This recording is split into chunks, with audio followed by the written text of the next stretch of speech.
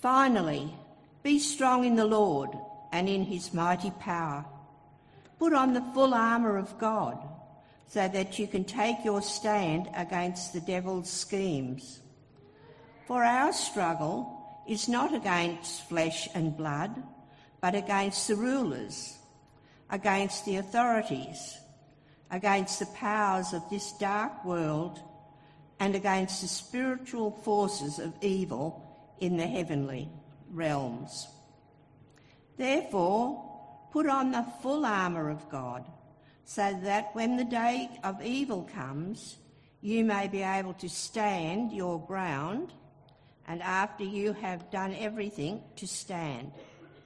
Stand firm then, with the belt of truth buckled around your waist, with the breastplate of righteousness in place, and with your feet fitted with the readiness that comes from the gospel of peace. In addition to all this, take up the shield of faith, with which you can extinguish all the flaming arrows of the evil one. Take the helmet of salvation and the sword of the Spirit, which is the word of God. And pray in the Spirit on all occasions, with all kinds of prayers and requests. With this in mind, be alert and always keep on praying for all the Lord's people. Pray also for me, that whenever I speak, words may be given to me, so that I will fearlessly make known the mystery of the gospel, for which I am an ambassador in chains. Pray that I may declare it fearlessly, as I should. Tychicus, the dear brother and faithful servant in the Lord, will tell you everything, so that you may also know how I am and what I am doing. I am sending him to you for this very purpose, that you may know how we are, and that he may encourage you. Peace to the brothers and sisters, love with faith from God the Father and the Lord Jesus Christ. Grace to all who love our Lord Jesus Christ with an undying love. Well, today is September the 11th, which forever will be associated with a particular terrorist event from this day on anyway. Back in 2001, of course, we'll all remember the terrible events of that day. And off the back of that event, there was a growing fear about potential terrorist attacks in other parts of the world, including here in Australia. That may have waned in our minds more recently, but I remember for a very long time it was a very active and real fear, and rightly so. And off the back of that, the Australian government rolled out an advertising campaign. They set up a national security hotline, and the tagline that went along with this was "Be alert, but not alarmed." You might even remember they rolled out the old Today Show host, Steve Liebman, those TV ads that they were running back in the day. But the idea was trying to strike the right balance so that we weren't naive about the possibility of a terrorist attack, but also so that as a society, as a culture, we weren't crippled by an unreasonable fear of what might happen, and perhaps even to view everyone with suspicion. And so we were urged repeatedly to be alert, but not alarmed.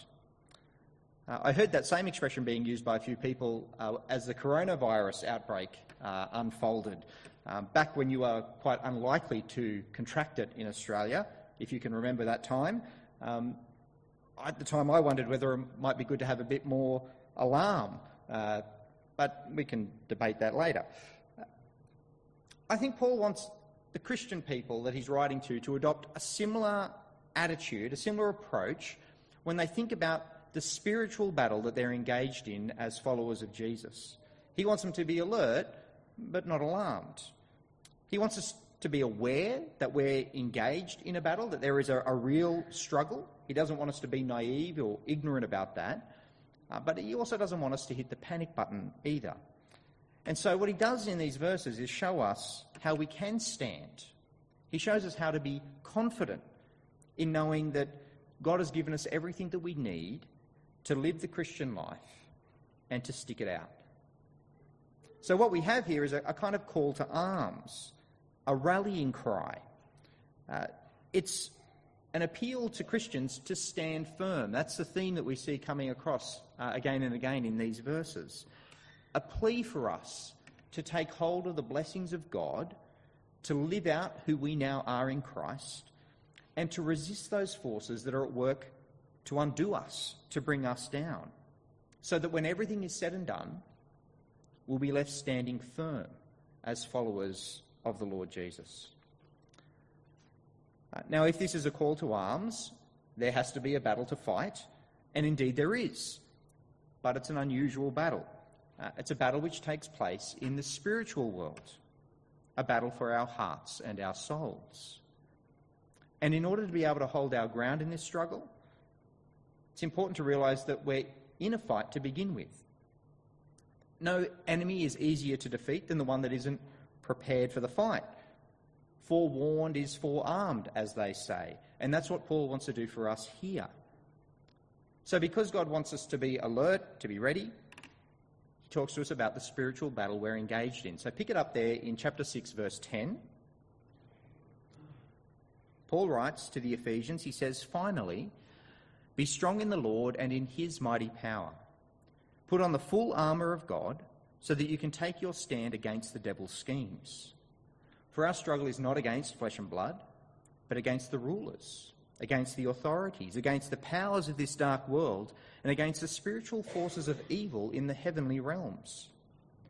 Therefore put on the full armour of God so that when the day of evil comes, you may be able to stand your ground, and after you have done everything, to stand."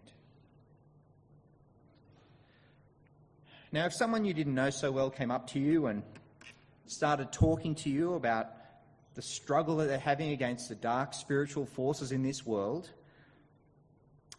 like me, you'd probably be working up your best excuse about why you need to be somewhere else at that moment. And if you're anything like me, I'm sure you're a bit reluctant to use this sort of overt spiritual language in everyday conversation. And it really does feel out of place in a modern secular world, doesn't it? To talk about such things, to talk about powers of the dark world and spiritual forces of evil and the devil himself. It all sounds a little bit odd. Personally, I'm a lot more comfortable talking about the Christian experience in more concrete terms, more human terms. But it's important that we understand that this struggle is real, that this is a reality too. That these spiritual forces he's talking about, they're not a metaphor. They are real and powerful and opposed to us, opposed to God's people. We have an enemy, and he has a name. He is the devil. He's not a fairy tale creature made up to spook children. He is opposed to God and his purposes, and he's not alone. There are numerous dark forces at work in this world. Now, I'm not going to pretend to completely understand who or what all of them are and how they all operate. And if someone wants to tell you at that level of detail, please be warned. We're not given a whole lot of detail about these forces in God's word. But we can know for certain that Satan and his allies are at work against God and at work against his people. But for us, this is more than a struggle out there. This becomes a struggle at a very personal level for each one of us. That you are in a struggle and God is calling upon you to stand firm. See, this isn't something happening out there somewhere. It's a lot more personal than that. It's a battle, we're told here, that takes place in the heavenly realms, but it's fought out for each one of us in the things of the everyday, the seemingly mundane things of life. They're the kinds of things that we've been looking at as we've gone through the letter to the Ephesians. That struggle to be honest, to act with integrity in your dealings with others. The struggle that we have with greed and with materialism. The struggle that we have in not allowing our desire for comfort and pleasure to dampen our zeal for God. That struggle to love your wife selflessly. That's a spiritual battle. Satan will do all he can to bring disunity and trouble to a marriage. The struggle that you might have with pride, to be someone who's humble, someone who is gentle with others, someone who's willing to forgive those you can't see eye to eye with. This is our battlefield. Satan loves to have hypocrites in the church, people who are compromised, people who are half-hearted, plagued by sins that rule their lives. But we also have to be careful when we talk about things like this, not to become paranoid either. I think some people get a little too worked up about this sort of language, start to view everything that's going on in their life as some sort of attack from Satan. I used to work with a guy who used to say things like, "My car ran out of petrol on the way to work this morning. Satan's really trying to bring me down at the moment." Maybe. Or maybe you should just put petrol in your car when the tank gets low. I've heard lots of Christians talk like this. Everything becomes spiritualised, and it strikes me in the end as a little bit almost superstitious and a little bit paranoid. I'm sure God doesn't want us jumping at shadows, living in a state of constant anxiety, wondering where the next attack is going to be coming from, and seeing Satan's hand in everything from, the milk going off to missing your train. I'm not sure that we're supposed to take these verses and extrapolate that into some sort of spiritualisation of every activity of life, to label every issue or every problem as coming from having its origin in some sort of evil spiritual force. Now, it can be that too. Let me just caution you to be careful with that sort of stuff. See, I think in saying that, my tendency, and perhaps yours as well, is to go too far the other way, which is to downplay the spiritual dimension of our daily struggles. Simply to never recognise that we're in this spiritual battle at all. If we see everything in purely human terms, we'll only ever look to our own strength and our own resources, our own strategies to live this life. And that's exactly what Paul tells us not to do here. See, instead, Paul tells us that we're to put on this armour that God has given us. See verse 13 again, he says, "Put on the armour of God, the full armour of God, so that when that day of evil comes, you'll be able to stand your ground, and after you have done everything, to stand." God wants us to use the resources that he's put at our disposal. That's how we win this struggle. That's how we make sure that, like it says there in verse 13, after everything is said and done, we're still standing as followers of Jesus. Twice he tells us here to put on the full armour of God. We're meant to get that. And so what does he actually tell us to do? What is this armour? Well, he uses the image, the analogy of a soldier equipped for battle. It's not the equipment of a modern soldier, but a Roman soldier. And thanks to films like Lord of the Rings, we're probably all still pretty familiar with this imagery, aren't we? But pick it up there from verse 14. This is the description of the armour of God that God has given to us. He says, "Stand firm then, with the belt of truth buckled around your waist, with the breastplate of righteousness in place, and with your feet fitted with the readiness that comes from the gospel of peace. In addition to all this, take up the shield of faith, with which you can extinguish all the flaming arrows of the evil one. Take the helmet of salvation and the sword of the Spirit, which is the word of God." All of the things that are mentioned here, all of this armour, here's a little picture for you if you're a visual person. All the things that are mentioned here are things which Paul has already talked about in this letter to the Ephesians. Things which he says are already ours through Jesus. Righteousness, truth, the gospel of peace, faith, the Word of God, salvation. These are all things that have been spoken about in this letter. This gospel of peace has been a key theme throughout Ephesians. Paul's wanted us to appreciate the reconciliation that we now share with God through Christ, the peace that we have with him, a peace which not only reconciles us to God but to one another as well, the peace that we ought to enjoy as a part of God's family. And Paul says our feet are to be fitted with this gospel. It's as though we're to strap that message, that good news, to our feet and take it with us wherever we go. He talks about the shield of faith. You might remember a few weeks ago we looked at Ephesians chapter 2. This is what he said about faith there. For it is by grace that you've been saved through faith, and this is not from yourselves, it is the gift of God. With that faith, our trust in God's salvation, we can extinguish the flaming arrows of Satan's accusations. They cannot harm those who know where they stand with God, those who know that they're saved by the grace of God through Christ. See, all throughout this letter, Paul's been wanting the Ephesian Christians, and us too, to appreciate, to realise just all that we have in Jesus. And now he tells them to take hold of those truths, those realities, to use them as armour, to use them even as weapons in their struggle to stand firm as followers of Jesus. Now, a lot has been made of the particular types of armour that, I'll show you that picture again, that are used to attribute to each of these different concepts. So, for example, you read some commentaries and they'll go into a huge amount of detail about what an ancient Roman helmet was like and why the helmet in particular is used as the image of salvation, because it protects the most vital organ, the brain.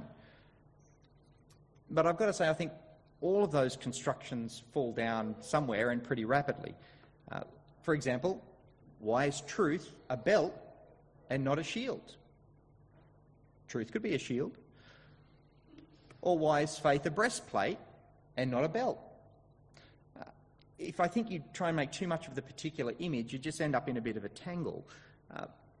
Paul is giving us a picture of the soldier of his day, and he's saying God has equipped us with all that we need for this battle. God hasn't left us defenceless. There's a full kit of armour at our disposal. And the purpose is to enable us to stand, that we would go the distance as followers of Jesus. So again, verse 13, we were told, put on this armour so that when the day of evil comes, you will stand your ground. Now, I don't think this day of evil is sort of a kind of a one-off event in your life. I think it's any and every occasion when your trust in God gets put under the blowtorch. It may be when illness strikes you down. Maybe when grief threatens to overwhelm you. When you feel tempted to go your own way, to indulge some sinful desire, to ignore God, or perhaps even to walk away from him altogether. Paul says when those times come, you need to be ready. Have your armour on. Be confident in the salvation you have in Jesus. Armed, secure in the truth, living with a deep trust in your Lord and Saviour. But this isn't a battle for us to fight on our own. Ultimately, Paul encourages us to find our strength in God himself. That's where he begins. If you remember what he says in verse 10 of chapter 6, he said and began all this by saying, be strong in the Lord and in his mighty power. And again, the power of God is something he's talked about earlier in the book. He talks about, from Ephesians 1, God's incomparably great power for us who believe. That power, the same as the mighty strength he exerted when he raised Christ from the dead and seated him at the right hand in the heavenly realms. We are in a battle, but we should also remember that the war is already won. And if we're with Christ, we're on that side. We are saved, we are forgiven, and the mighty power of God that raised Jesus from the dead, that same power is at work in our lives as well. Not only giving us new life, but enabling us to live faithfully as his children. These verses tell us anything. They remind us that if we're going to stand firm, we do so through trusting in Jesus, through being united to him. Which I think is why Paul's final encouragement in these verses to us is to pray. Pick it up there in verse 18 of chapter 6. He says, "And pray in the Spirit on all occasions with all kinds of prayers and requests. And with this in mind, be alert and always keep on praying for all the Lord's people. Pray also for me, that whenever I speak, words may be given me so that I will fearlessly make known the mystery of the gospel, for which I am an ambassador in chains, that I may declare it fearlessly, as I should." Be people who pray, says Paul. Be people who readily turn to God. Express your dependence on him. If we're going to be strong in the Lord and in his power, we'll be people of prayer. Not that we just pray for ourselves, although we need to do that. Paul says here, there's that word, that expression, he says, be alert. Not alarmed, be alert. Keep on praying for all the saints. I think prayer is a pretty good indication of how alert you're going to be about this spiritual battle that you're engaged in as a Christian. If you don't see yourself as being involved in a spiritual struggle, you probably won't bother too much with praying to God, except perhaps to ask him for some stuff that you want. But if you're someone who knows you're in a serious struggle, a wrestle, to stand firm in Christ, you'll be a person who prays. You'll know you need God's help in the face of opposition. You'll know you'll need his help to obey him, for that desire to serve others, for the capacity to love as he calls us to, for the strength to say no when you're tempted to sin. And so you'll pray that for yourself, but not just for yourself, you'll pray that for others as well. Something that, in fact, we've been repeatedly encouraged to do throughout this letter. Paul's told us repeatedly to pray for one another. Keep praying for all the saints. And that includes the leaders in the church. As Paul encourages people to pray for him here, can I ask you to pray for me? Paul wasn't afraid to ask, so I think that's okay. And Paul specifically asked the Ephesians to pray for him that he'd have the words, that he'd have the courage to keep proclaiming the gospel. This from the great apostle Paul, the one called to his ministry on that Damascus road, this personal intervention from Jesus himself, with a track record, an unprecedented track record of church planting and evangelism. And yet Paul knows that he'll accomplish nothing of substance without God's help. And so he asks people to pray for him, and that he'll be able to continue to share the good news of the gospel fearlessly, as he knows he should. So remember who you are in Christ. Remember that you've been united to God's Son. You've been blessed with every spiritual blessing in him. You've been called to live as one of his chosen people. And you share in the victory that Jesus has won for you. And yet there is still a struggle, isn't there? A struggle against even the evil forces that exist in this world. But don't despair. Be alert but not alarmed. God has given you everything you need to stand firm in Jesus. So let me encourage you to do it. To put on the full armour of God, so that when the day of evil comes, you may be able to stand your ground, and after you have done everything, to stand.